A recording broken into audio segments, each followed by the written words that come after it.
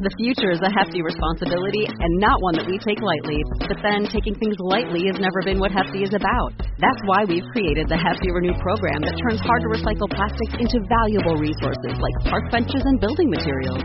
To participate, simply fill up an orange Hefty Renew bag with accepted items, tie it up, and drop it in with your regular recycling. That's it. It's that easy.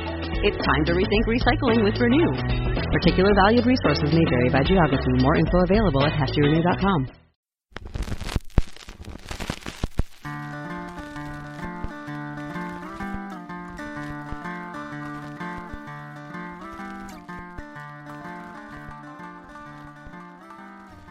Hey, what is up, everyone? Welcome to the Crack House Chronicles. I am Donnie, your host, and with me is a man that says the closest he's ever gotten to murder is holding cookies under the milk until the bubbles stop.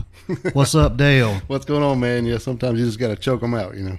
Oh, yeah, make the cookies swell up just like the body. Yeah, make that belly get bigger. That's it. What's going on, dude? Oh, nothing there. Getting ready for these holiday times. See what's going on, the rush and craziness. Yep, I see it. And it's Christmas time. It is here, man. It is on us. It is on us.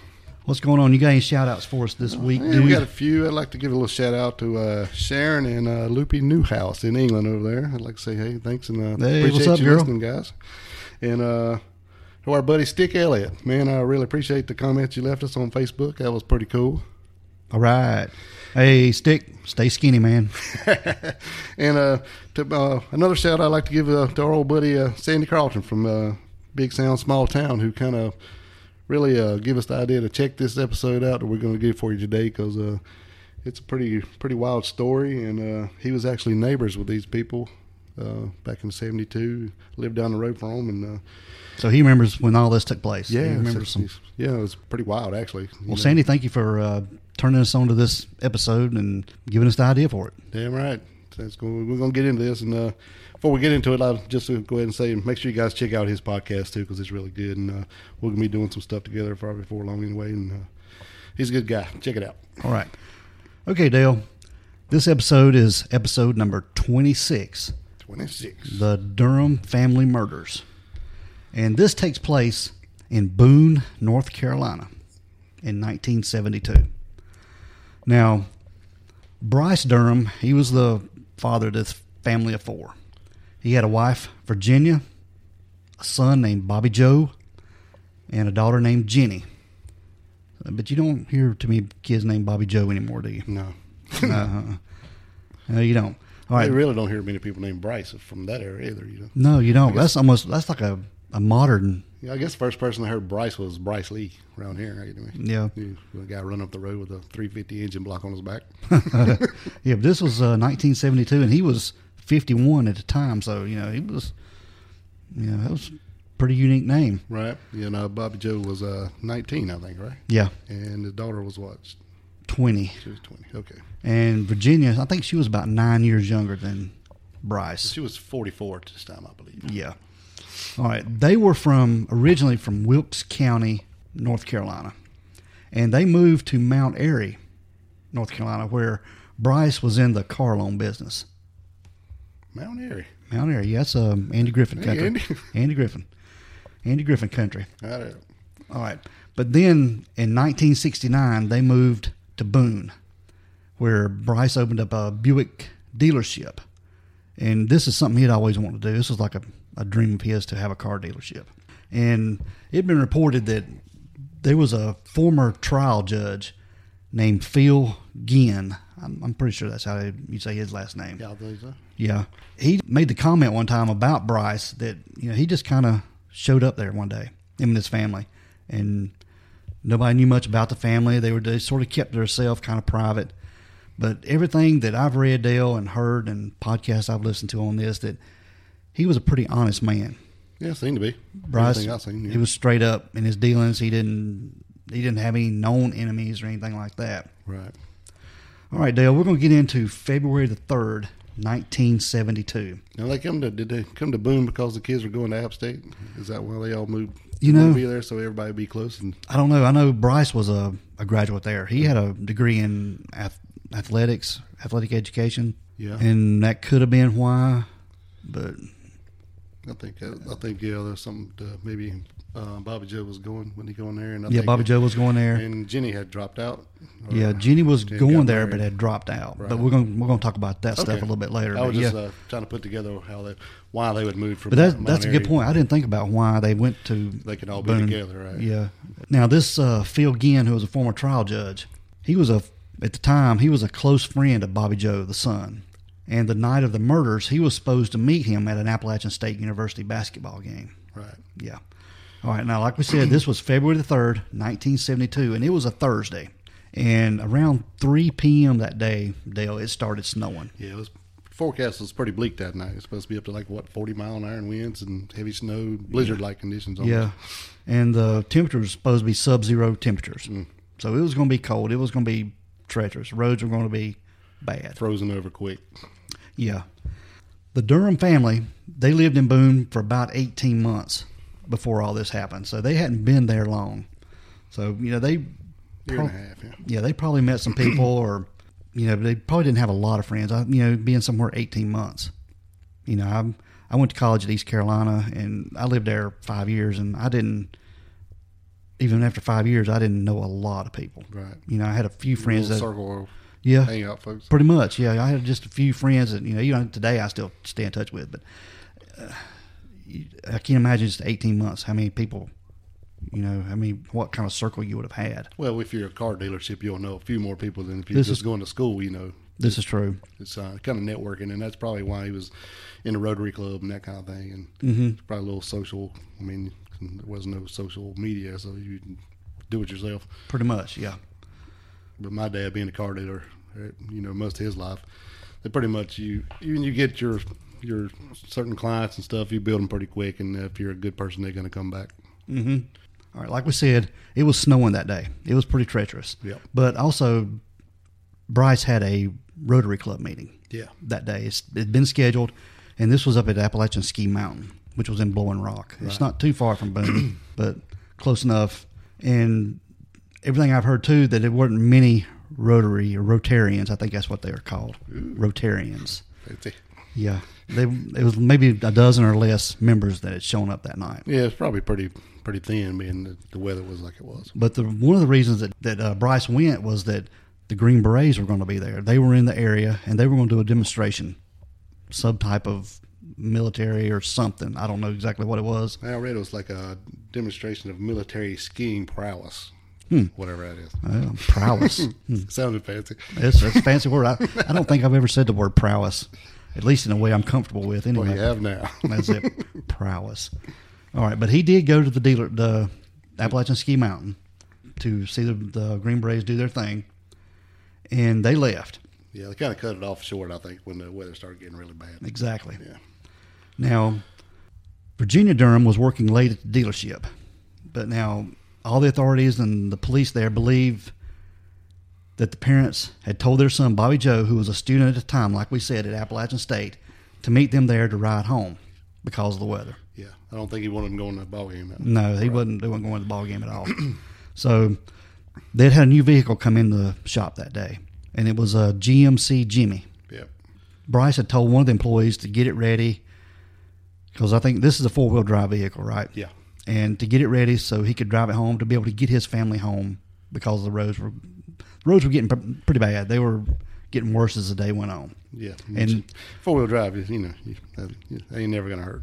yeah, and their home was up a steep road. Right. Even their driveway. I've seen pictures of this online. We're going to post pictures of this on all of our social media, but their driveway was up a hill too. So, to get to their home, it was going to take a four-wheel drive, especially in all this snow. Yeah, well, once he got the vehicle gassed up, and I don't know, I read that it was a new one, and then I also read that it was a trade-in, and then he gassed it up, and I guess that's kind of irrelevant at the point, but it was a modern Buick Pontiac, so maybe it was Pontiac GMC, so it could be new, but I guess that's kind of irrelevant. Anyway, he got it gassed up because he wanted to take the four-wheel drive vehicle, and he actually took one of his salesmen home and made sure he got home safely, and then came back to pick up his family. And I think about 8:15 is when he come back to pick up Virginia and Bobby Joe at the dealership and get ready to go home. But now, Dale, during this afternoon time, their daughter Jenny was at Appalachian State. She was had a job. She was working there on campus. Okay. And she had called for Bryce, her dad, to come and pick her up. Yes. And she was going to call her husband, Troy. See, she was married to Troy Hall, but they weren't living with the Durhams. They lived about 4 miles away in a trailer park called Greenway Village. Mm-hmm. Greenway Village. But if you look at this online, it's near the Walmart in Boone, and it's just right up the street, but it's called Greenway Commons now, and there's a bunch of apartments and condominiums there, I think, now. Yeah, a little late for trailer park there. Yeah. It's all good. But she had called her dad because Troy, it had been reported in the newspaper at the time that even she had said that he had had the flu and didn't want him getting out. So her dad went to get her. Right. Yeah, and during this time, they had a conversation. And I think, from what I heard, Dale, that Bryce and Virginia, the parents, weren't too happy with her marriage to Troy. No, because basically I think she dropped out to be with that. And I don't know if it was so much they didn't like him or they just didn't like the point that she had dropped out of college and he really wanted her, even if she stayed with him, to go back and give it another shot to get her education. Yeah, but she was working there on campus. But they had a conversation about it, but the report that I'd read that when he dropped her off at her Greenway Village trailer, everything seemed good. Yeah, Bryce seemed to be happy. Everybody was in a good mood, so there weren't any kind of bad feelings about the conversation. No, he thought it went well from what I read too. Yeah. There's a little bit of contradictory stuff about here because there's also somewhere else I had read that said that actually Troy had been gone all day at the ASU library, but it didn't really make sense to me. Yeah, there's two. I've read articles too where he was at the library that day, but he just got over the flu, and his wife Jenny said he'd been at home with the flu. You sent me this article, and it was from a newspaper in 1972, June of 1972, where she was quoted as saying that Troy had the flu and was home. So, we'll go with that. I tend to believe a newspaper article from hearsay. Yeah, from them quoting her in 1972. Wouldn't you think? Yeah. That's what I would tend to go along with. All right, we'll go with that. After Bryce had dropped his daughter Jenny off, right, he went back to the dealership. Yeah. And I've read too in this article that the salesman there said he was quoted saying he just went in just to get warm. Yeah, he's only there long enough to get warm, and then I guess he was going to tell everybody where he was going, what he was doing, what his plans were, and then going off to see the Green Berets. Yeah, he was going to the Rotary Club in Blowing Rock, even though it's snowing and roads are getting bad. Yes, that's something I don't understand. I don't understand that. No. But if it's me, and I know it's going to be bad. I've been up in that area when it snows. It's rough. Yeah, I'm sure. Curvy mountain roads. Tiny, curvy mountain roads. Tiny. But he went to the Rotary Club. And even a fellow Rotarian later said that after everything was over with and they let him go, he saw Bryce leaving about 6 p.m. And they even followed him back. Right. Yeah, because he said that it was nice to have that truck in front of him making a path for him to drive on. Yeah. Is what I read. And plus, he had somebody there in case something happened. Sure. They could help each other out. Right? Yeah, exactly.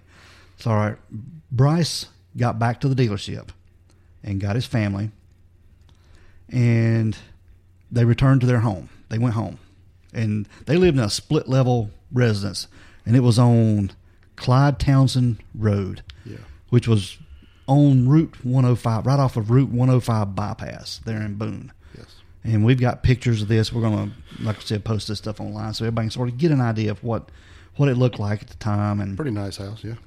Yeah, it was a split-level home with a 2-car garage. And pretty nice house. Yeah. To be a car dealership owner. Pretty nice. Doing well in 72. Absolutely. Now, the 3 Durhams, like we said, Bryce, Virginia, and Bobby Joe, their son, left the dealership together after he got back from Blowing Rock. And the trip to their home was just a few miles, but they said it probably took them anywhere from 20 to 30 minutes. Correct, yep. Yeah, because the roads being so bad. About 9 p.m., neighbors see that Jimmy crest the hill going into the Durham's house. So they had heard it coming up the hill, and then so they made it home right around 9 o'clock.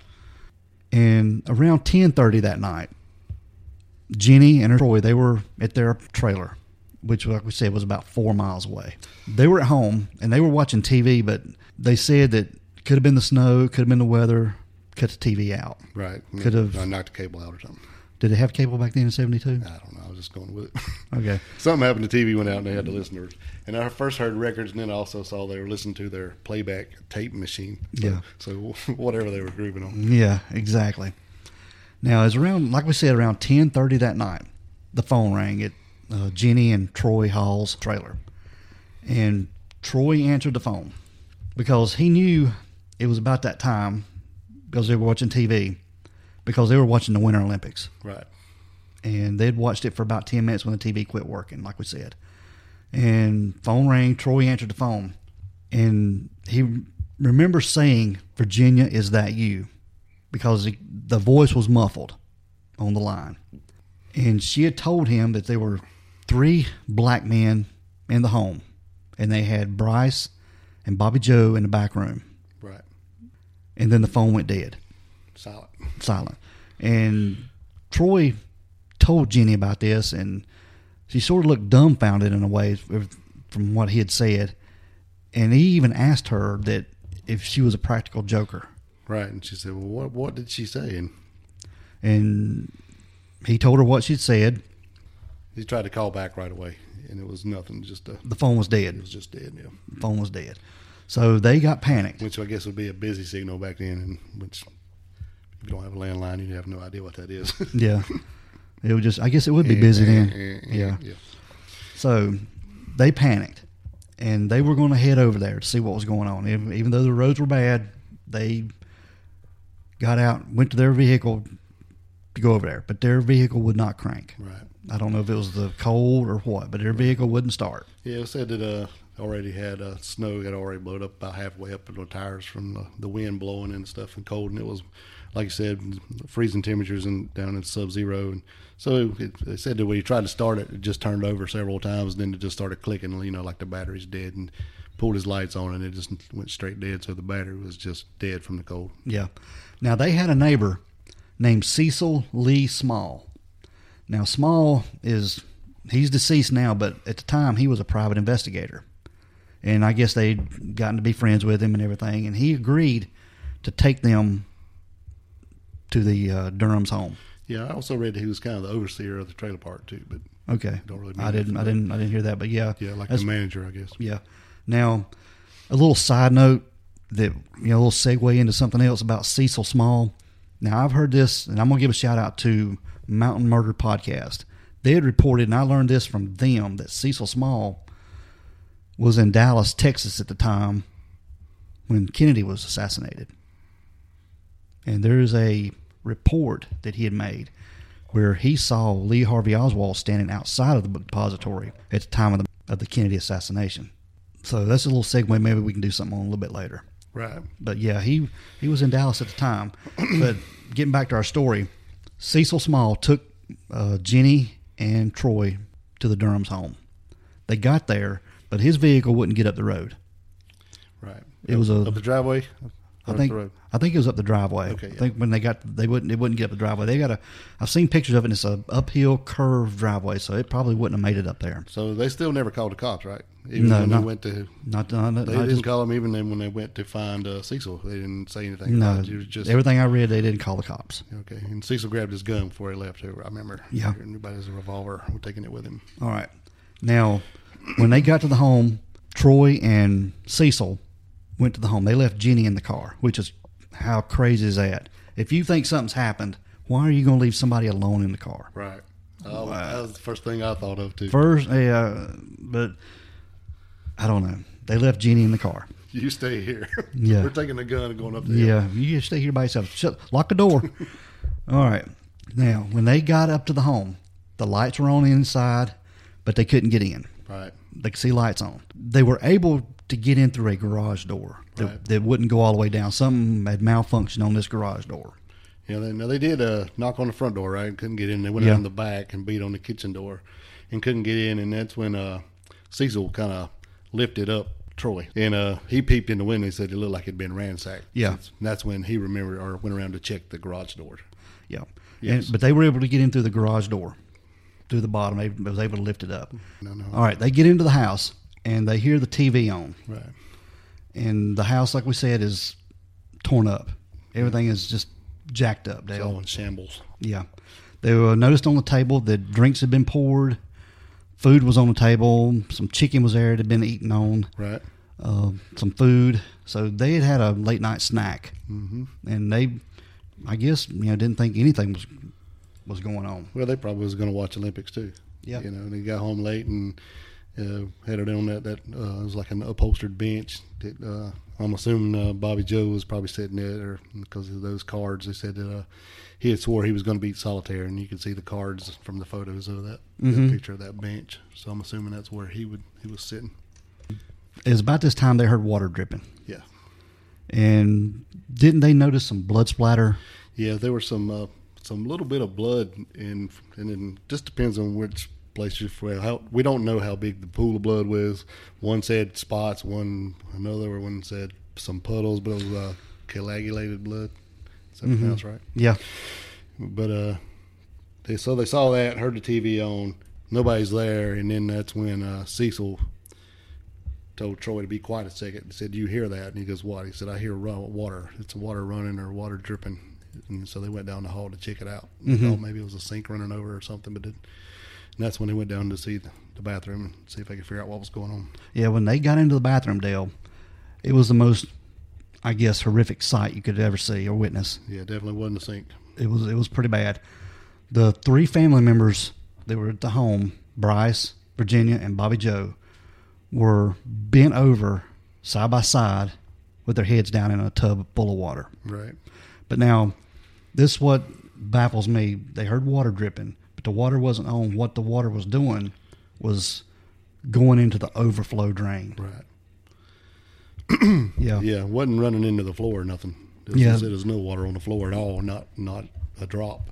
That's what baffles me too, because there was no sign of struggle with them. You'd think if you was trying to drown somebody, had their head in water, there would be water splash. Yeah, he's full-grown people, and they said that Bobby Joe was a pretty big fella. He was well fit, 19-year-old kid, Mm-hmm. Eagle Scout too. Yeah, So he was a big dude, athletic. right. So he would have, You'd think you're going to fight back. yeah, but no water on the floor at all. And like I said, the water was up to the overflow, so it was going down the overflow drain. Right, so the tub was pretty full when it started, and then they pushed them all in there, which would push the water level up over the overflow. Yeah. And then we had heard that their hands had been tied behind their back, but from the photo we found, it looks like their hands are kind of tied together. We have a photo, and we are debating on whether to post this on our social media, but it does look like that one of the victims and Mrs. Durham hands are tied together. Right. But their own personal hands aren't tied together. It's just like they're tied to each other. Yeah, it's like if it's a photo is like from behind, so you can just see the bent over to the water, and the two that are on the left hand. The very left hand person, his right hand and the left hand of the person next to him are tied together, and then you can't see the other one because one has on a jacket, and then the other hands are not visible. Mm-hmm. Now, at this time, Troy Hall and Cecil Small went to a nearby house and called police. And when the police arrived, I mean, they said there was a lot of police showed up. It wasn't just because they had never. The town of Boone is pretty small. You got App State there, but it's not a big town at all. Right. And this had been one of the most horrific murders that they had seen. Right. Now, one account said I had heard that they both went back to the car to try to drive away because they were just trying to get out of the scene.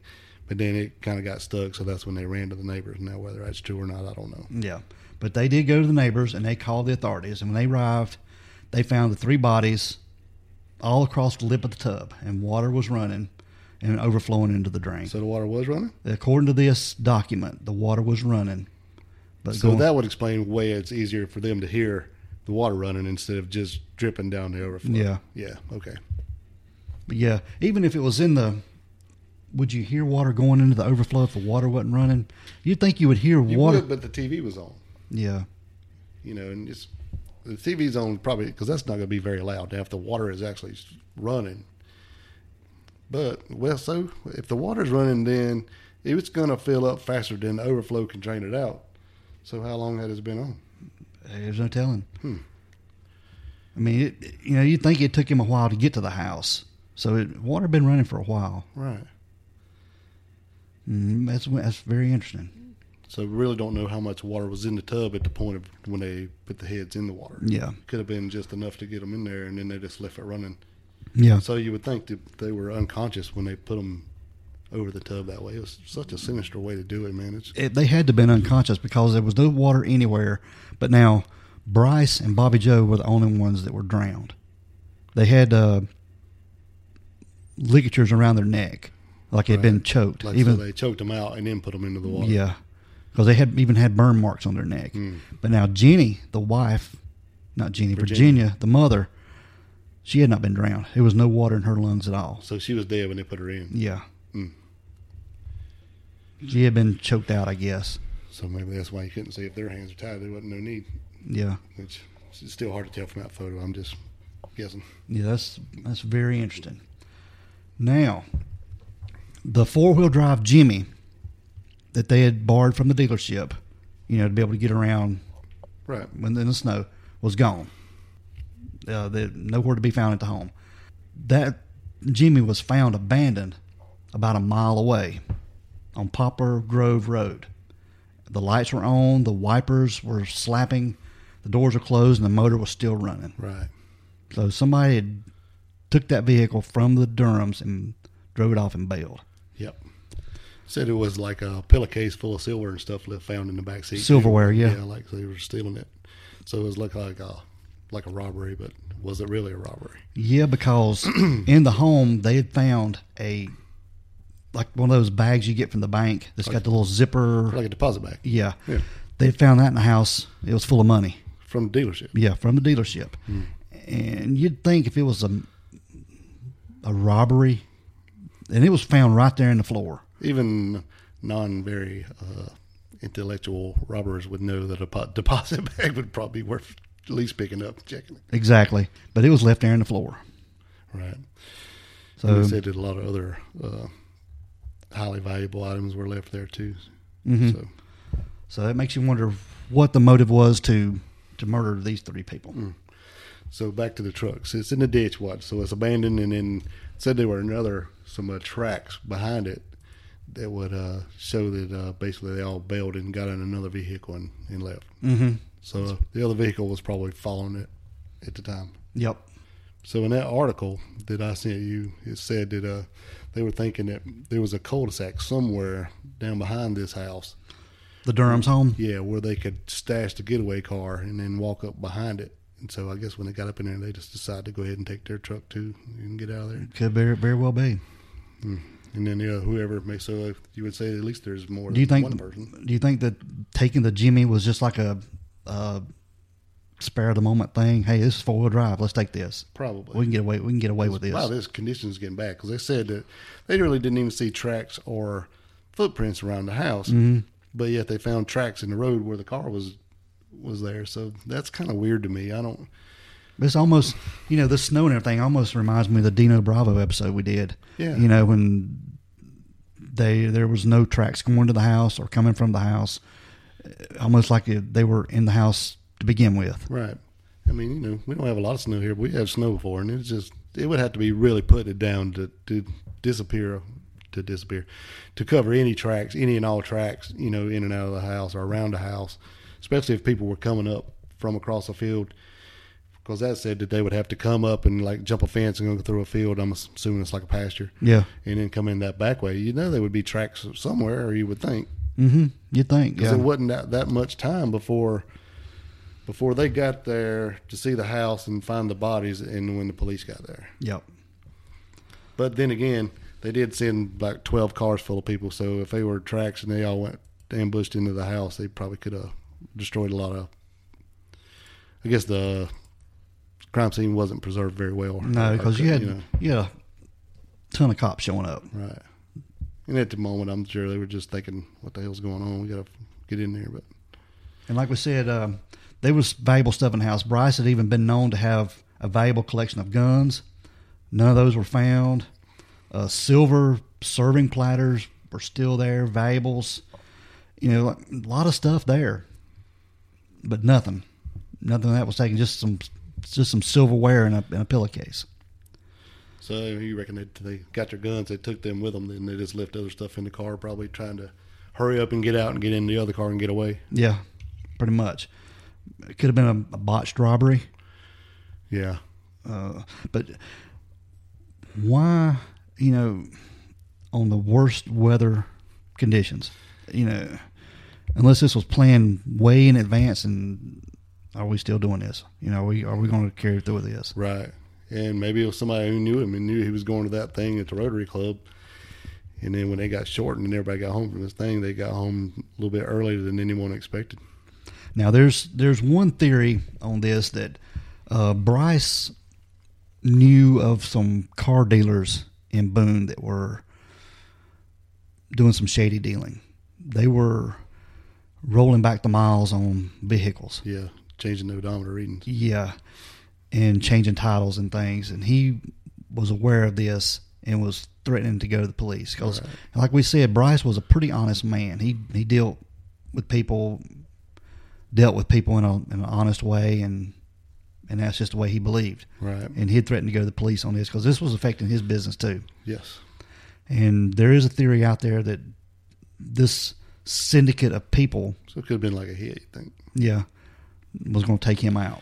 Yeah, because even if it's a robbery, even if it's a botched robbery, who's going to take the time to tie him up and run a bathtub full of water? Mm-hmm. I don't know. That's just odd to me that would even come across as a way you want to take someone out. You know? Mm-hmm. Even if it's a robbery, I don't know. It's just strange. Now, Who would even think of that? really, I mean, I know it ain't funny, but it's like there's another theory too that's way out there, but you know, like we said, the Green Berets were in town. right. And they were doing a demonstration at Ski Mountain. And there is a theory that they did this as a training exercise to, I don't know. Yeah, that's what I read too. But it was like the way they were killed. Some people were being killed in Vietnam or something. And it was almost like a military type kill. Yeah. Well, the way it was staged. In and out, clean. Yep. And the way things were strode about the house looked almost like it was done on purpose. Yeah, there's a picture of that ottoman that I was talking about, or a bench, and it looks like there's an ottoman thrown across it, like the room was just ransacked, but yet there's a drink sitting on that, and it's tilted a little bit, but it's like it never got knocked over, so it's like it was kind of placed there. It looks to me like the ottoman was placed on top of the bench to make it look like stuff was strewn around. But what reason would the Green Berets have to come in and kill citizens? Yeah, it don't make any sense. It doesn't at all. make much sense at No, all to it me. doesn't. But it is a theory that's out there. Yeah. There's also a theory too that Troy Hall, the son-in-law, was involved with this. And I don't know why he would have wanted to murder his in-laws. But there is a theory out there that he was behind this. Well, if he takes them all out, then Jenny's the sole heir, Yeah, and they didn't like him anyway. yeah. He wasn't a student at Appalachian State University, and the Durhams weren't real well off, but they had a little bit of money and they had a good life insurance policy. And I think what Jenny got out of it in '72 was about $200,000. Yeah. So I don't know I hadn't converted that to today's money, but I seen it was a little over $1 million and a half. So that's- It was like 250,000 or something, but it was somewhere in. I'd heard that it was somewhere a little over $1 million today. that's a pretty good chunk of change. Yeah, but And there's been a lot of people killed over less. yeah. So So you think Jenny would have been in on it too? I don't think she was. I don't think she was. Mm-mm. Yeah, to me, it kind of looks like that the son-in-law would have something to do with it, because nothing else even makes any kind of sense. Yeah. There's a interview I read with the former sheriff there in Boone, and he had even said that he doesn't believe that the phone call Even happened? even happened. The one from Virginia to the Hall trailer. That's what I want to know, too. I would like to know if Jenny actually heard the phone ring, or they're playing music and he just grabs the phone up and acts like he answered. Yeah. I would like to know that myself. I thought about that as soon as we started checking into this story. I'm like, did the phone call actually even happen? And because that's strange, and then you go out and then your car doesn't crank, and that's another weird thing that just gives more time for whatever's going on. And then I don't know, it's just weird. And then he calls back knowing that the phone is dead and say, here, look, it's dead. Listen, it's dead. Right. That's a very good possibility there. It's all weird. Yeah. I don't know. I really don't think the dude did it himself, but he may have had it done or That's pretty sketchy. promised somebody a lot of guns and money and stuff if they could, I don't know. Yeah, that's pretty sketchy. I do know that Jenny and Troy divorced Yeah. a few years after all years this. after this, yeah. And he went on to become an attorney and a construction business owner. Right. He's in Georgia now, right? Lawrenceville, Georgia. He has a law practice down there. I even looked up his website and found his law firm. Yeah, okay. So I ain't saying you did it, Troy. I'm just saying it kind of looks that way. You look sketchy, dude. Yeah. By the way, we live in Alaska. Alaska. Corn-fed Alaska. Yep. Out. We don't have any internet out there, dude. But anyway, it does look pretty sketchy to me that Troy could have had something to do with this. Yeah. And Jenny, she remarried, and she married a guy named Steve Mackey. And they even moved to Washington State. Yeah, it looks like she wanted to get away. As far away as she could. That's about as far as you can go. And I've heard that she still has a home in the area, around Boone or Elkin or somewhere, that she comes back and visits every now and then. And Steve Mackey, her current husband, said it's even tough today on the anniversary of these murders, having to, deal with Jenny and what she has to go through every year around this time. Yeah, it would be very, very hard. I mean, just think about it. But I don't know, it was kind of strange that kind of goes back to them making her stay in the car. Like he already knew, what was going on. You stay here. We're going to go check it out. Being dude with the gun, what's his name? Cecil Small. Yeah, me and Cecil's going to go check this out. You stay in the car. It's kind of like, I don't know. If you're going to your parents' house, would you not just like the hell with that? I'm going, Oh, she had to be freaking out. Yeah. Sitting in, and then like, did they come out? Do they go back to the car, or do they just run straight to the neighbors? Do they even go tell her what's going on? I'm sure they went back and told her. So, oh God. So how do you do that? I don't know. It'd be almost, would it have been better for her just to go in the house? Right. And accidentally find it like the rest of them. Yeah. That's with air quotes. Yeah. That's really, really strange. I'm sorry, Troy, but you look very sketchy in my eyes. But yeah, I hope you wasn't in on it, but it sure looks like it. Yeah. Now, Dale, 40 years ago, there was a Boone native named Rufus Edmiston. He was a lawyer at the time, and he was on the staff for Senator Sam Ervin, who became famous for the Watergate hearings. And he had heard about the killings in his hometown, and Edmiston had called Sheriff Carroll, who told him, "We got us a biggin." A biggin. Yeah. And that's Southern talk for you, a biggin. And after Edmiston, became deputy chief counsel for Ervin during the Watergate hearings, he was elected to the North Carolina Attorney General in 1974. And he had made this case a top priority for the State Bureau of Investigation. And he had even talked to Jenny several times over the years, several times a month, talking about this case, even any updates. Now, Edmiston now works for a law firm in Raleigh, and he spent more personal time on the Durham case than any other during his career. And he said this is more baffling than any other. Yeah, right. Even when he was with the SBI, he even would assign agents to the case that had no knowledge of it whatsoever, just to see if they could find something looking at it with fresh eyes. Mm-hmm. So he was really thinking outside the box on that. Now, Bryce Durham His parents were still alive at the time, and they died without ever knowing who'd killed their son and their daughter-in-law and grandson. Mm. So that's pretty sad. All right, Dale, you got any more comments on this? Because this case went cold. They still today, it's unsolved. Yeah, I don't know. It just blows my mind.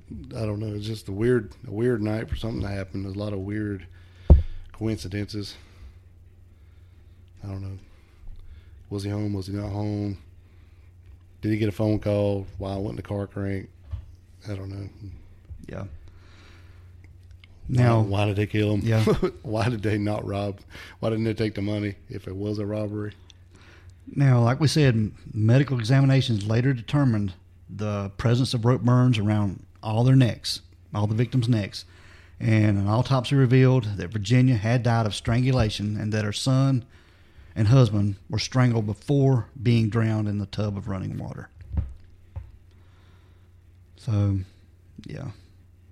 So I was wondering where did the blood come from? Because there's no talk of that. There's no talk of that in the autopsy report. Nothing. And then in that article that we found, it said that at the time of this writing of this article, now this article came out in June. Yeah. This is the same year. Like June of 72. The murder was in February, and this article came out in June. So you're looking 5 months. Right. And it said that at the writing of this article, several new investigative details have been made public. Bullet holes has been found that had been confirmed were actually found inside the Durham home. And an empty bread box in the basement of the Durham home, quote, may have contained something valuable, quote, unquote, before the house was burglarized. So they did find some bullet holes. They never say anything about anybody that had been shot. Nobody had been shot, according to the autopsy. Where did the blood come from? Now, maybe one of the assailants? Could very well be in. I don't know. If he had a collection of guns, maybe he could have got to the gun. But if he got the gun and then they got the wife and they got a rope around the neck, he's going to give it up. You know? Oh, yeah. So you don't really know what happened. But I asked you earlier, that's like where I was thinking when they found the pools of blood, no matter how big they were, none of these three people, they said, had any wounds that would have caused that. No wounds like that. So that's kind of odd too, even especially when the evidence has been made public. Yep. The bullet holes in the walls now didn't say somebody had been shot, but a gun had went off at some point. Mm-hmm. Yep. According to this newspaper article from 72. Right. Yeah. What gets me, the Durhams hadn't been in Watauga County that long, and they didn't really have a big network of people. So that just blows my mind, Dale. It's just strange, yeah. Yeah, the article was Boone, North Carolina, June 30th, 1972, just to give credit. The article was entitled The Wildest Day in Daniel Boone Country, and it was an article by J. Edman. I guess I'm saying that right. It is J-Y Edman, E-T-T-M-A-N. All right, Dale. There were prints found in the house, and every so often they run these prints against prints that come into... How many sets of prints to say? Just one. And they don't know if it's a fingerprint or a palm print. They haven't been able to determine. It's a partial. So it's a partial. It's a partial print. But they do run it against... database every now and again. Every now and then to see if anything comes in, and nothing has came in on this print. What about the blood? Did they get any DNA out of that? Not that I know of. Of course, this is save 72, so... Yeah. And getting back to the phone call, Troy said that Virginia told him there were 3 black men right in the house that had Bryce and Bobby Joe in the back room. If there was any kind of struggle, you'd think they would have found hair fiber. Yeah. Or something. But there was no African American hair found in the home. Yeah, it just come like, did the phone call actually happen? Yeah. And then why would you blame it on the black guy? Yeah, I've seen too many reports being blamed on black guys. Yeah. So it just doesn't make any sense. All right, Dale, any last words before we get out of here on this case? No, it's a pretty good case, pretty good story. It's a sad ending. Appreciate Sandy turning us on to it. And Oh, yeah, I've been researching it, and I've been intrigued by it ever since. Pretty amazing story. yeah, And I didn't know anything about it until Sandy mentioned it. right. And he just lived down the street. That's what it did. As a matter of fact, he just told me that yesterday. He remembered it being an extremely cold day, and there was so much snow, and he just woke up and just remembered all the cops that down there that day. And he was looking forward to hearing what we come up with on this, and I hope you enjoyed the episode here. I hope we do it good. justice for you, Sandy. Right. So, yeah, other than that, I don't know, man. It blows my mind. There's still cold. Nobody knows anything, but it's all over the place. So where would they even start from? Yeah, I mean, there's looking at- not very much to go on. 47 years ago. Right. Stuff's thrown everywhere. Some stuff not taken. Took the car, wrecked it at the side of the road. Took their own car and left. So was that just another diversion just to get them off the property quicker? Could have been. All right, Dale, we're going to get out of here. We want everyone to be safe, be careful, and always be aware of your surroundings. Because the next episode could be about you. This is The the Crack Crack House House Chronicles. Chronicles.